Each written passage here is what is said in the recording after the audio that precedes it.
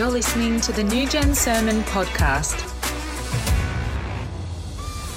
Might stick to the point. I think I'm feeling a bit rusty here. I haven't really been doing this for a little while, but I'm sure that somehow, under the anointing of the Holy Spirit, we're going to get there. Amen.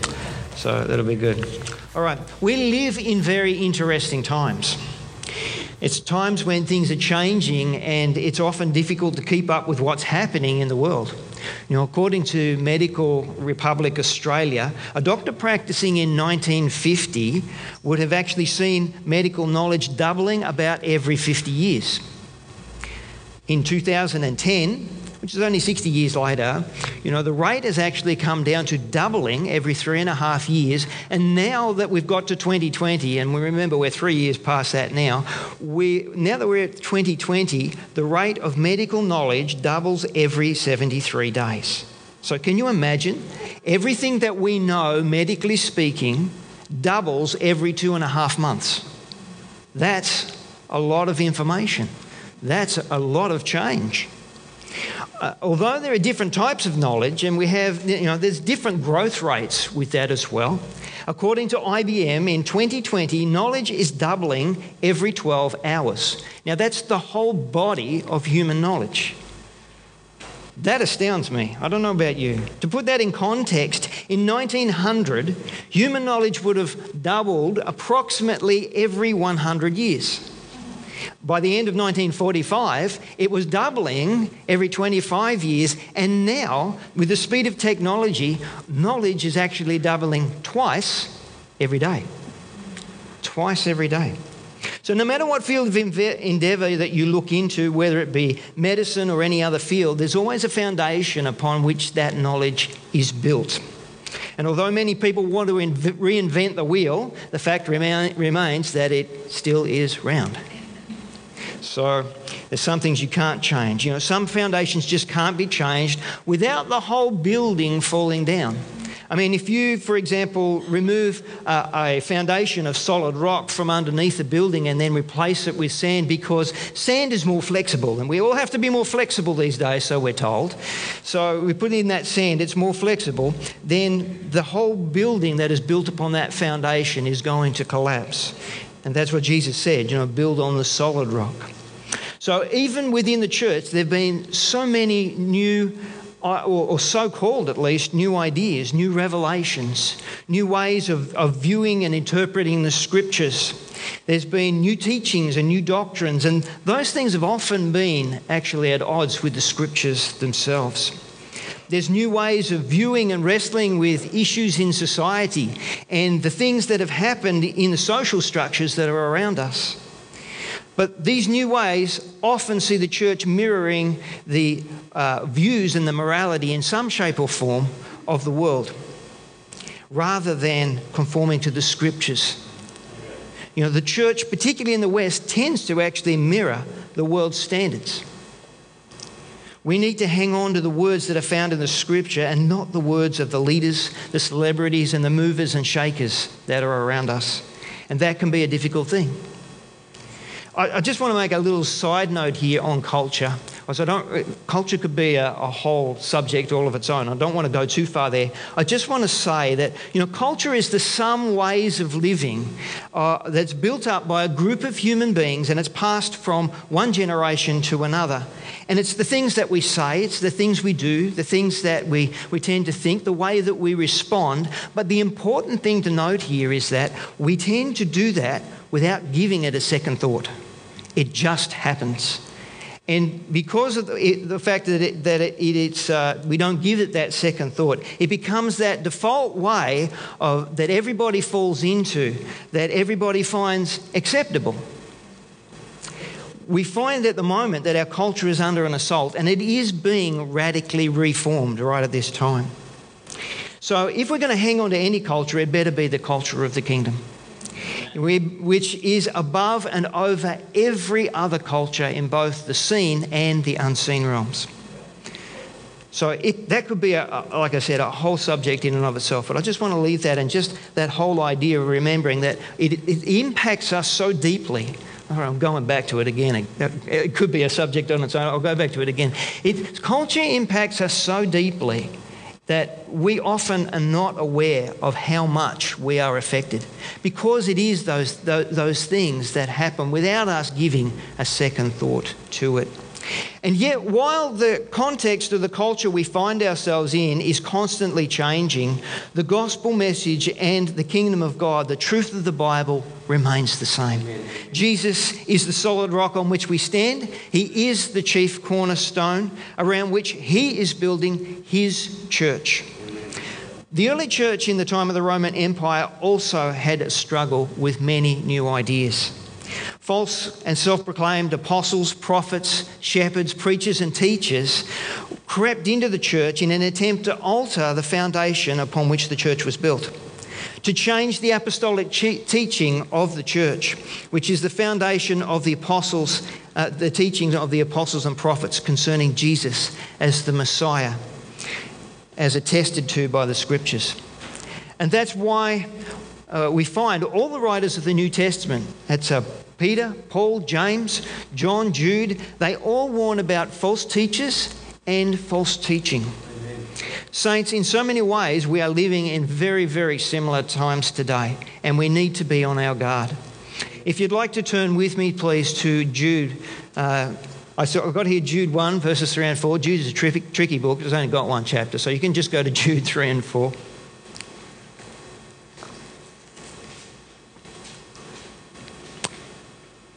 Dear friends,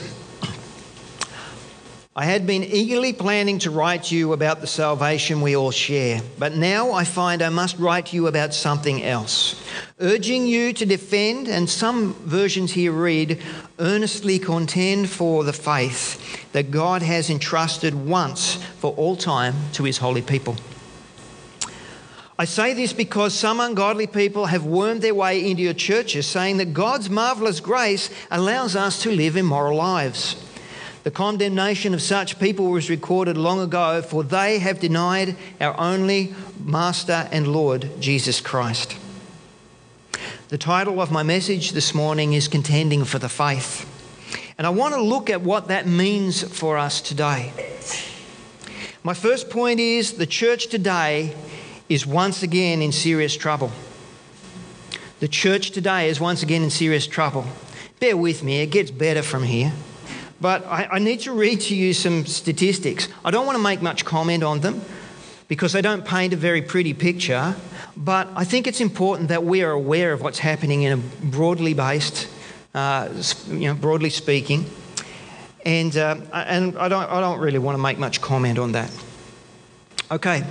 In 2022, a survey was conducted by Legionnaire Ministries and Way of Life Research, which looked into what American evangelical Christians believed about the nature of God. They found in that survey that many held heretical and non-biblical beliefs. 73% believed or agreed with the claim that Jesus is the first and greatest being created by God. 55% believed that the Holy Spirit was a force, not a personal being. 44% said Jesus was a great teacher, but he was not God. And 38% considered that religious belief is a matter of personal opinion. It is not about objective truth. A separate 2022 survey conducted by the Cultural Research Center in Arizona Christian University looked at what the beliefs are of pastors. And among the evangelical pastors surveyed, 39% considered that there is no absolute moral truth and that each individual must determine their own truth. That's 4 in 10 pastors. 37% said that having faith in general is more important than the question of in what or in whom that faith is placed. 30% did not agree that their salvation was based only on confessing their sins and accepting Jesus Christ as their Lord and Saviour. So they were thinking religion. They were thinking Jesus Christ plus something that I do equals my salvation. This is the picture of what the evangelical church believes and looks like in the West. It's not a pretty picture, is it? Admittedly, the surveys were conducted in the United States of America, but as they say, when America sneezes, the rest of the world catches a cold. And so we are finding now that those beliefs are pervading through the church and becoming, and what's more is they're taking a stronger foothold, and they're gaining ground.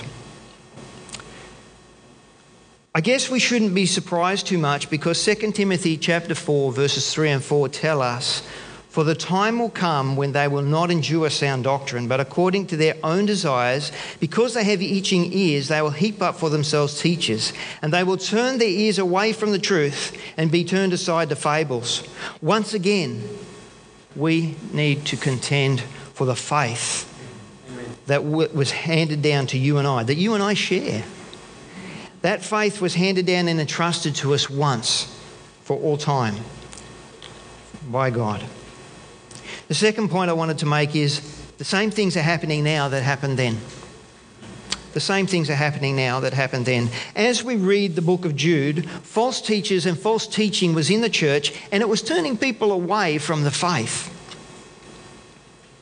Jude was the brother of James and the half-brother of Jesus, so he was the natural son of Joseph and Mary.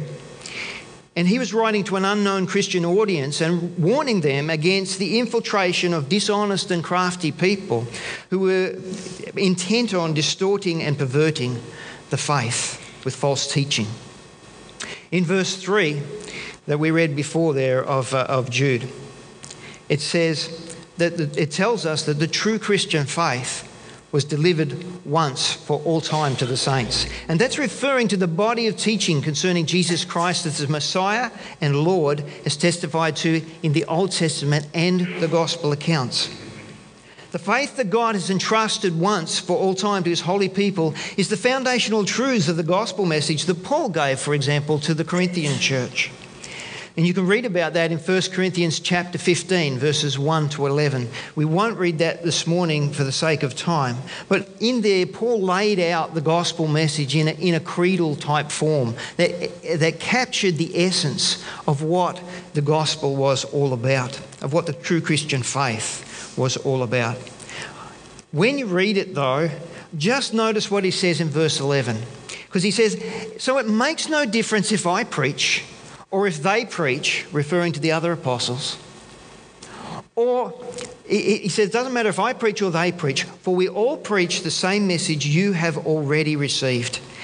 And that is the foundation laid of Christ that Paul talks about in 1 Corinthians chapter 3. That foundation is not a matter of people determining their own truth. It's a matter of what God has handed down to us as the truth. Yep. Because truth is absolute, whether people want to believe it or not. It either, by very definition of the word, and this is the crazy thing, truth either is or it isn't. If it's part, it's not truth. Okay, it's either got to be complete or it's not complete, but that has to come to us from an external source, because we're so tainted by sin, we just are unable to tell which way is up. So God very kindly puts it all down for us in the Word so that we can work it out. We can see and work it through. You know, it's not necessarily all laid out for us, chronologically or sequentially. You know, we don't necessarily come along and open the Bible, and at the beginning was God creating, and then at the end we find the wrap up of all history. But in between, it sort of goes up, and sometimes it goes back, and sometimes it goes forward. But it's all there for us to find.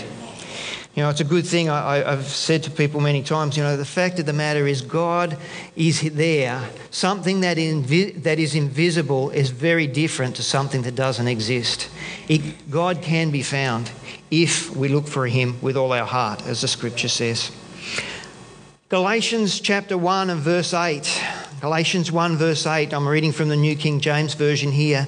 Paul, writing to the Galatian church, says, "But even if we or an angel from heaven preach any other gospel to you other than what we have preached to you, let him be accursed." Okay, so it doesn't matter if I preach, they preach, as long as we're all preaching the same word, and that is Christ. Paul, like Jude, was very concerned that the integrity and the foundational truth of the faith must be kept intact and not altered in any way. Jude also wants us to understand that the faith was entrusted or handed down to us by God once for all time to his holy people. Okay, so the foundational body of truth and teaching that was handed down once was at the beginning of the church age. The truths of the faith are immutable. They're unchanging. It was a one-time delivery for all time. It was good. God gave it to us all in one block and said, guess what? It's going to last for all time. There it is. The truths of our faith, our faith is built on Jesus as the Messiah and as Lord, as the chief cornerstone and the foundation. He is the author and he is the finisher of our faith. Now, God knows what he's doing, and that's why he lays a foundation first and then he builds upon it. Foundations come at the beginning. They don't come in the middle and they don't come at the end. Okay, you can't build a great building and then slap a big concrete slab on the top of it and expect that it's still going to stand. You have to build it in the right order. God knows what he's doing. We must stand on the foundation of the Word of God and only his Word. It can't be church tradition. We can't stand on church tradition. It's not enough. It wavers, it meanders away from what the Word says. And you'll find that every single time. Have a look at any time when a church is actually holding to church tradition instead of the Scripture, and there is a difference. Amen. There's a difference. I don't want to point out any particular, faith or denomination. I'm not trying to do that at all this morning. I'm really making very broad-based statements. Okay, I'm not pointing fingers anywhere, but these are very broadly based statements that I'm making. But they're a generalisation which happens to be a truism for us at the moment. Okay. So we've got to stand on the foundation of the Word of God. Not the traditions of the church, not the traditions of men, and not the traditions of the culture that's around us either. The only culture that we can trust to follow is the culture of the kingdom of God. And that is, really simply put, what's the kingdom of God? If somebody comes to you and says, Clint, what's the kingdom of God? Can you put it succinctly? Not right now. I'll give you the answer, just in case I caught you on the hop and you weren't ready for that one. It's okay. I like to put you on the spot. That's all right.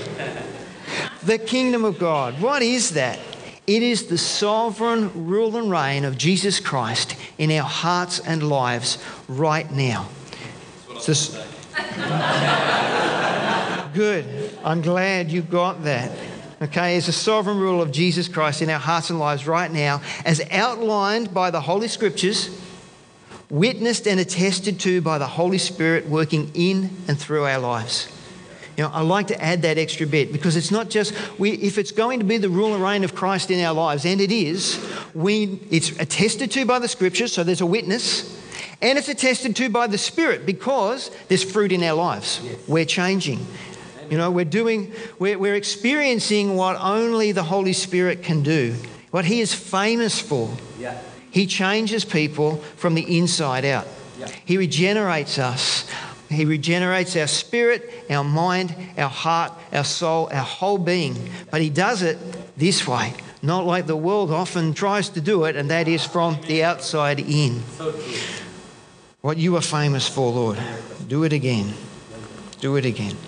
So the truth of our faith must be lived out. Okay, we have to live it out. There must be fruit.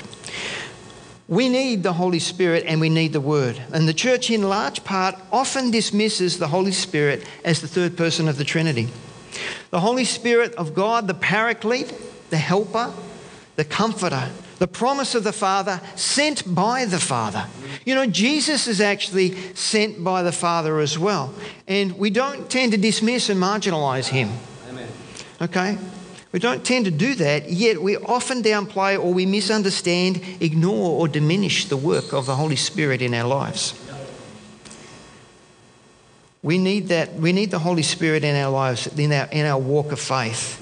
We often fail to recognise him and fail to give him the honour that he is due as God. And that's why I was really blessed this morning. We're singing that song. It's such a creedal type song. Praise the Father, praise the Son, Holy Spirit, three in one. You know, we're so blessed that we have things like that to remind us God is with us. He wants us to know who he is. He wants us to know him. You know, I think, just thinking off the top of my head, is one of my favourite scriptures at the moment. You know, John chapter 17 and verse 7, where Jesus says, "This is eternal life." I love it. He puts what salvation and eternal life is in one sentence. To know the one true God and Jesus Christ whom he sent. Full stop. That's it. It's not so complicated. We have to get to know him, but we have to get to know him on his terms, through the word, not on ours.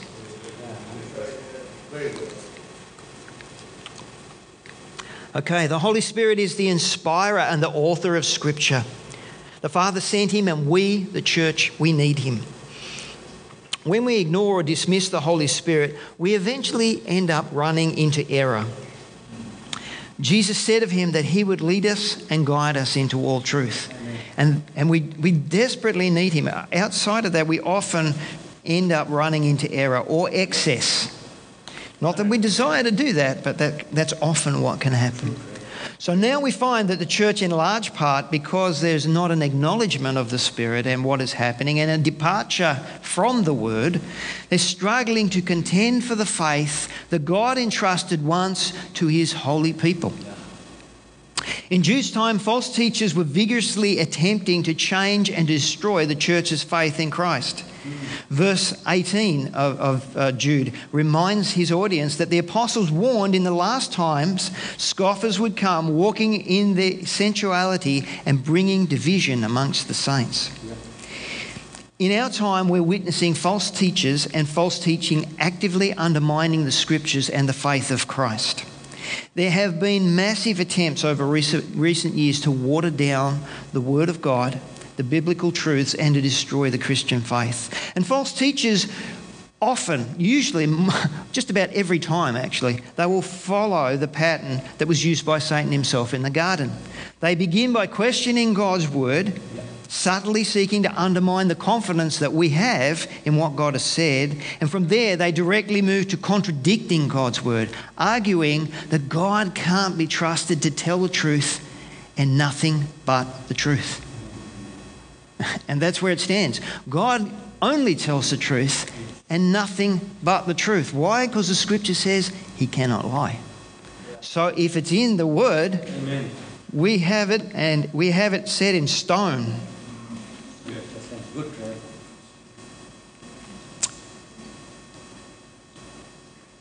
Very good. Jesus actually said in John 17, I got it around the other way before. I think I said before it was John 17. John 17:3 says this is eternal life. John 17:7 says that God's word is truth. God's word is truth.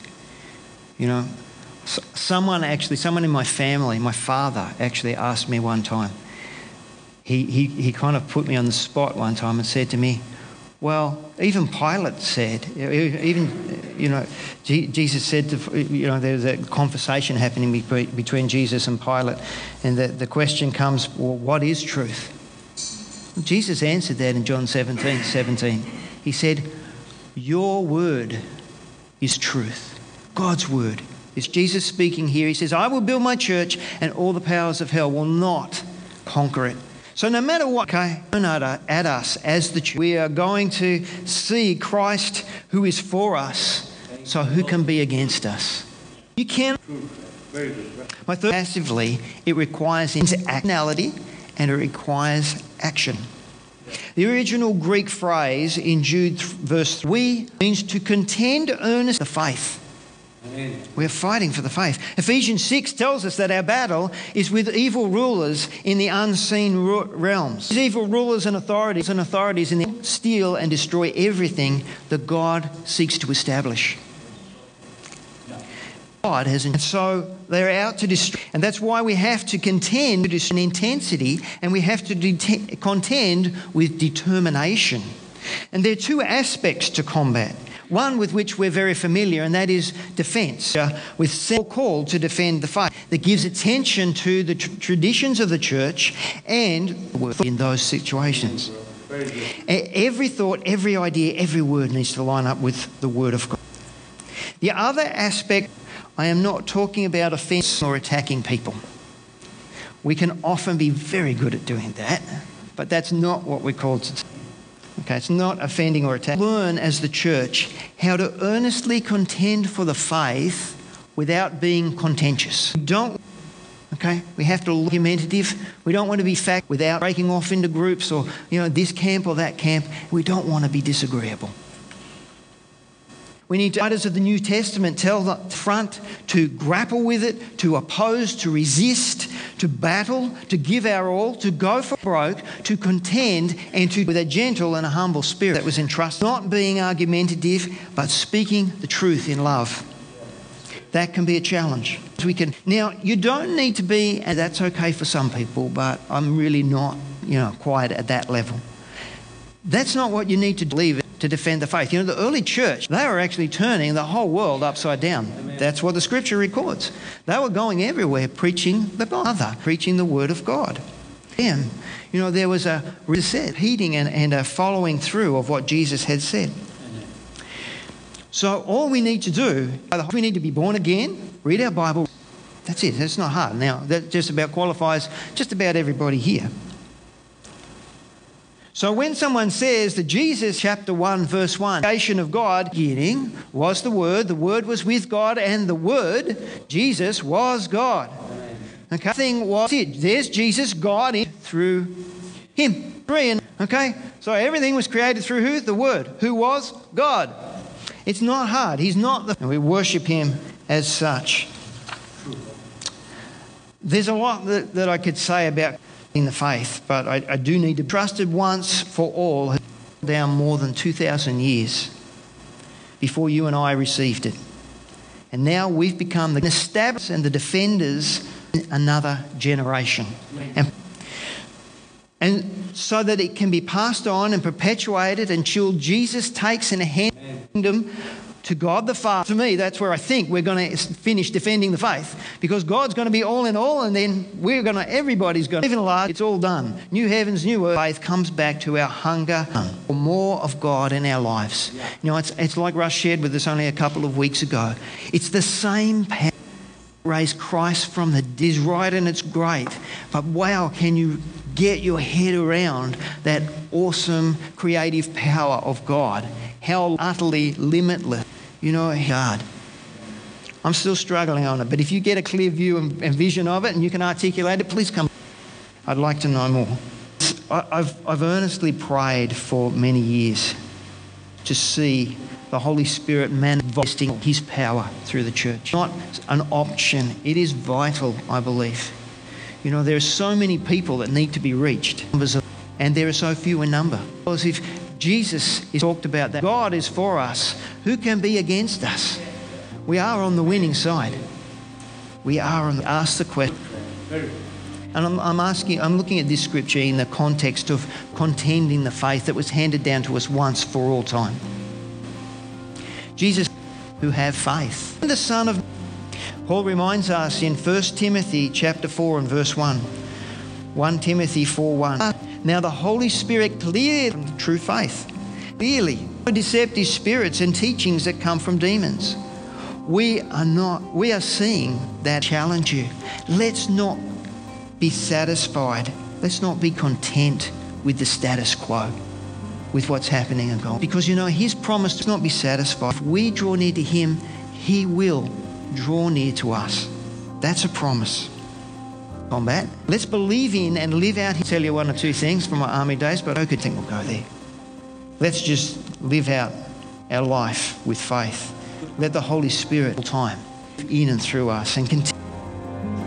Would you like to stand with me, please?